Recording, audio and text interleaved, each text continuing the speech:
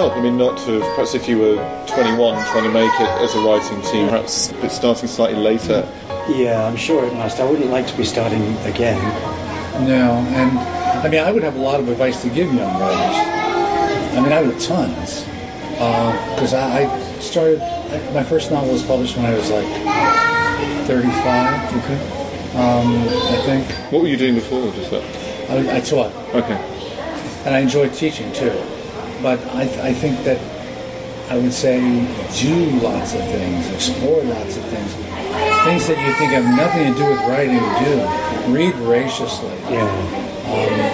And try to think what your philosophy of writing is. I mean, I bang on a lot about point of view.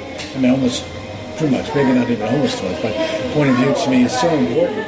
So, but I think it's absolutely vital that you have to get into the skin of your character. And almost mandate. I mean, that's why a lot of writing teachers suggest your first book should be written in the first person. Because if it's I, you won't slip out and be some random author floating the ether. You can see something over there. The man in the gabardine suit sat in the corner. He idly folded the paper. Now, whose view is that? Yeah. Is there someone in the room I didn't know about? So that's why point of view is, to me, it's important. Mm-hmm. And I got that advice from some really good writers like, I don't know if you know Harlan Ellison. Yeah. And Peter Stroud. Oh, yeah. Harlan called me about it. So...